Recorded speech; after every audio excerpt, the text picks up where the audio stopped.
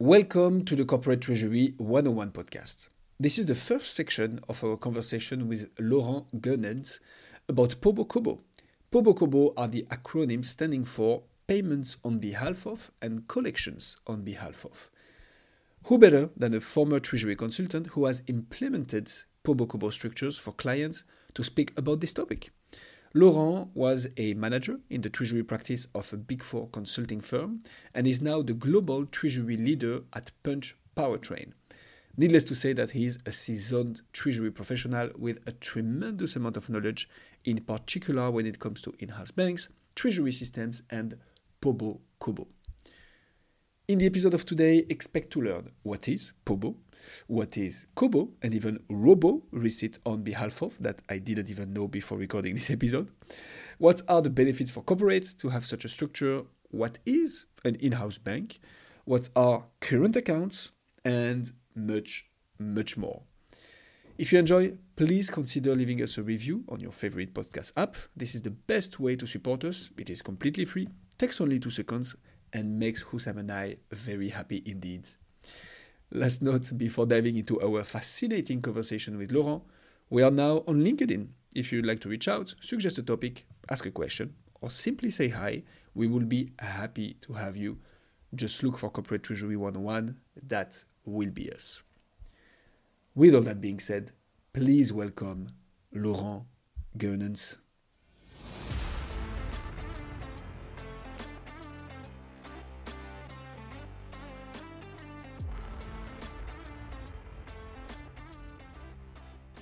Can you maybe start with introducing yourself and explain us what you do? Hey, Guillaume. Of course, absolutely. And first of all, very happy to be here and to be able to participate to this podcast series. So my name is Laurent. I'm the corporate treasury manager of Punch Powertrain. Punch Powertrain, it is a bit known in Belgium, let's say, but of course not outside of it. But shortly, we are the independent dynamic leader of innovative transmission and propulsion systems for automotive industries and mobility providers globally. Mainly focused, let's say, on 3 types of transmissions, which is, first of all, the conventional transmission. Most of you know it because it's a transmission that's in your diesel car, let's say.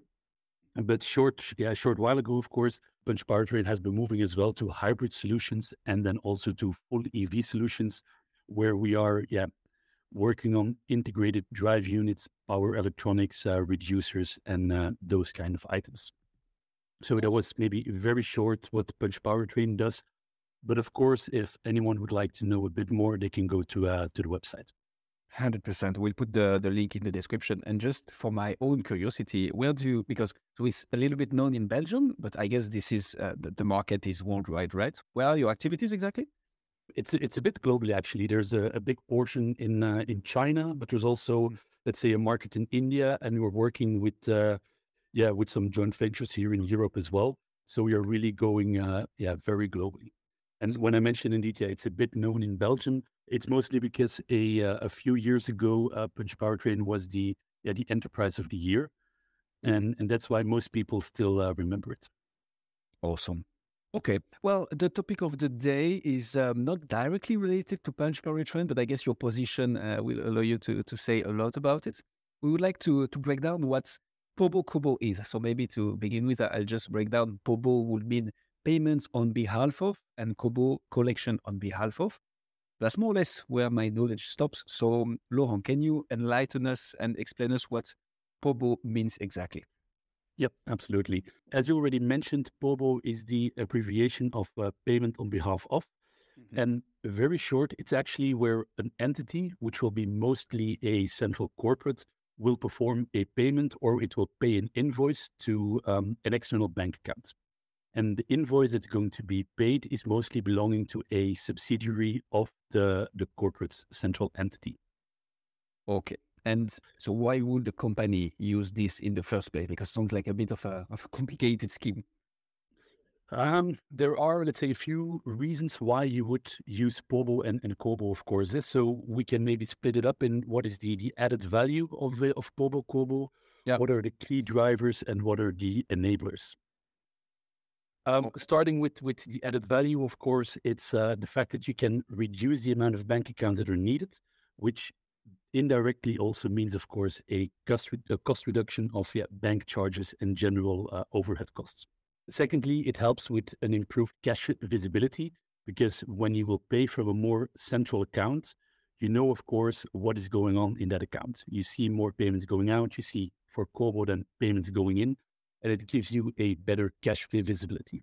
Thirdly, we can also talk about, let's say, a better risk management and better centralization of control.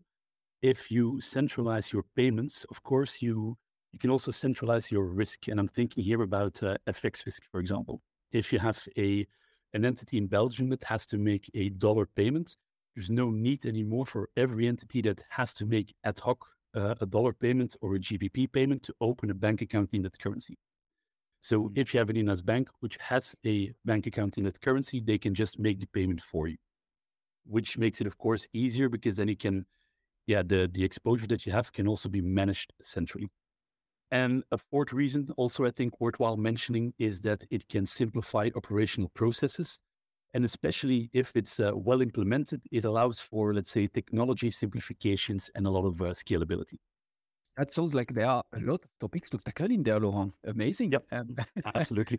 Maybe to come back on one of the terms you mentioned that I'm quite intrigued about, in-house bank. What is that exactly? Yeah, an in-house bank. As you mentioned, it's very linked to PoBo CoBo. Mostly when you will do PoBo CoBo, there will be an in-house bank setup behind it because you will make a payment in name of a subsidiary, but you want to track, of course, who you made the payment for. And that's mostly tracked on an in-house bank. An in-house bank itself, it's mostly just, it's an internal bank, as we call it, but we have to be careful because it's not a bank in the classic sense. So it's only used for funds, and it lends all the funds that it has available to its subsidiaries. And what is the benefit here compared to, let's say, a normal bank? It's also that there's no control of financial supervisory authorities. So you see there that you can control all the cash within the group, and it helps you to use the money more efficiently and also cheaper, because the capital that you use is already belonging to the company, and you can easily lend it to a subsidiary without having to go to a bank. So there's no need for all the bureaucratic setup. You can just say, okay, I'm, let's say, a US corporate. I have a Belgian entity. I need 300K. Goes a lot quicker than having to go to your bank in Belgium, say, I need this loan. Can I use it? What is the interest rate? Your treasury, which is managing that in-house bank, they know the financial situation of the subsidiary and they can react very quickly to your request. Also, the rate that you can ask for it might be a few percentage points lower than when you go to your bank. You cannot ask whatever you want, of course, because there's the arm's length principle and the transfer pricing, but it just allows you in a quick way to get at a lower cost the loans that you need and so on. Okay, what do you mean with arm's length exactly? And transfer pricing, what are those terms? Yeah, of course. First, looking maybe at arm's length. In short, the definition of arm's length is actually just saying that we're going to compare it to something else, and we're going to see what we are using is the same as our benchmark. And that benchmark, it can be a lot. Mostly in the treasury world, it's compared to deposit rates. It can be a yield curve. It can be lending rates published by a central bank. But basically, we need to be in line with the benchmark. That's the arm's length nature, which is just to avoid, of course, that when you have an interest rate in the market of 4%, that you will borrow money to your sub for free. There's also a lot of tax reasons behind that, but that makes it, I think, already really complex, and it might even be good to have a separate series specifically for the tax backgrounds. Now it's anchored, Laurent, you said it, so now we'll receive probably an invitation for another episode on arm's length. Well, to be honest, I don't know tax-wise and arm's length if I'm the best, but that's of course always very happy to help. But so you mentioned earlier that there was no control or supervisory authorities when it comes to in-house bank, which is super interesting. I'd like to dig into this, but to a certain extent, especially regarding the arm's length, you have, right? You need to apply more or less the same pricing. So instead of having a product that you contract with your bank as a corporate, you contract it internally. So one entity of the group will contract a product with another entity of the group, but the pricing needs to reflect more or less market practice, not to have like guess, unfair competition within the company or something like this. Does that make sense? Correct. Yeah, correct. And also not only within the company, but just globally, it needs to be in line with what is really happening in the markets. Makes a lot of sense. Okay. And you mentioned capital. Does that mean that the in-house bank, I'd like to dig a little bit into this as well, but the in-house bank in the end is limited in terms of capital to the cash that the company has then, if like it acts as its own bank, but is only limited by the amount of cash it has, right? Or how does it work here? No, that's right. Well, actually, yes and no, to be honest. Let's first start with the in-house bank quickly. PoBo CoBo is a part of it, but it goes a lot further. You can also put cash pooling in place where you will centralize all the cash within the group. So basically, entity A, B, and C have excess cash. They will give it to the in-house bank, so to the header. And company D needs cash. And that money can be used to lend it to company D. Of course, you can also go for external cash. The in-house bank itself, if really needed, they could go to the market and say, okay, I need cash as well. And then they can borrow and use it internally. So it just gives the opportunity to centralize all the processes and to make sure that there's less exposure to the outside world. Instead of 20 different subsidiaries going to the market, you have basically one central point which goes to the market, which gives it a lot more leverage. I mentioned already, like PoBo CoBo reduces the amount of bank accounts and costs. Yeah. If you can go to a banking partner, to your, let's say, your cash management bank, and you can say, okay, instead of having in Belgium an entity with 10 transactions and in the Netherlands one with 20, you can go with the whole in-house bank to your partner and say, okay, this will be the volume, and you will get better pricing than you would get as an individual entity. Makes a lot of sense. Okay, hence the dimension of leverage. And last point you mentioned was, one of the first actually, was the fact that it's tracked in the in-house bank. Does it mean there is a kind of software, or do people like manually write down on the paper, okay, I'm making a payment on behalf of this entity? How does it work here? You can write it down manually, but it would take a lot of time. but digits are not so. So you need to have, let's say, already a good size for an in-house bank to really be worthwhile, because it needs to be managed, it needs to be set up. Mostly it's maintained indeed by systems behind it. And what's important is that, you will have several systems that need to intertwine with each other. Mainly when you think about it, we think about a payment factory to execute your payments. You think about a TMS. The TMS can capture, for example, the positions, can help executing the payments before it goes to the payment factory. It can manage your FX exposure, your interest rate exposure, and so on. And thirdly, and preferably as well, there's an ERP system. So you can, in your TMS, you mostly have, let's say, a accounting module that can support you. And what is mostly seen in the market is that actually that TMS is creating the accounting entries or making some pre-bookings, which then get interfaced to an accounting system. So you have several systems working together to facilitate and to automate the process. Okay. And the purpose of all this is probably to enable the tracking of all the payments that are made on behalf of other entities, that are going from source that is in the first place not meant to be, but I guess from a tax and regulatory perspective, it's allowed.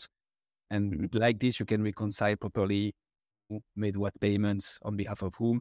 And then on top of this, you have probably current accounts, or how does it work in terms of like, okay, we made the payment on behalf of this entity, but the cash left from this bank account. So how does it work here?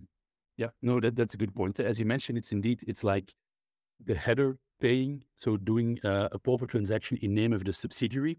Yeah. And that transaction then is reflected on a current account, or it can also be, let's say, a virtual account.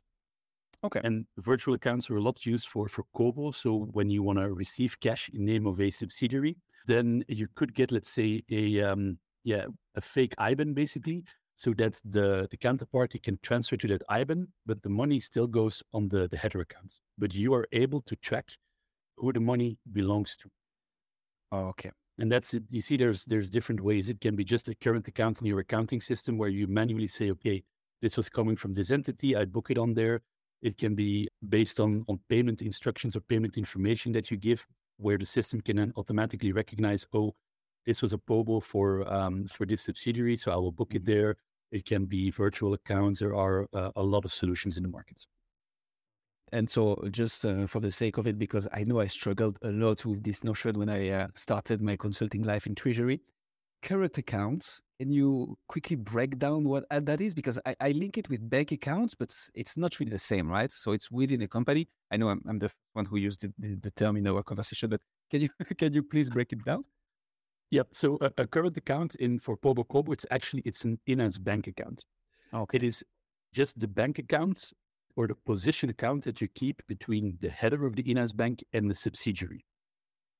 So that's in terms of in-house banking, a current account.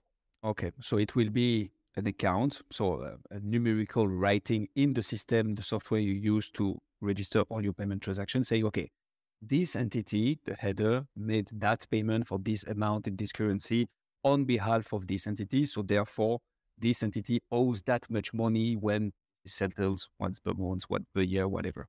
Is that? Yeah, okay. Absolutely.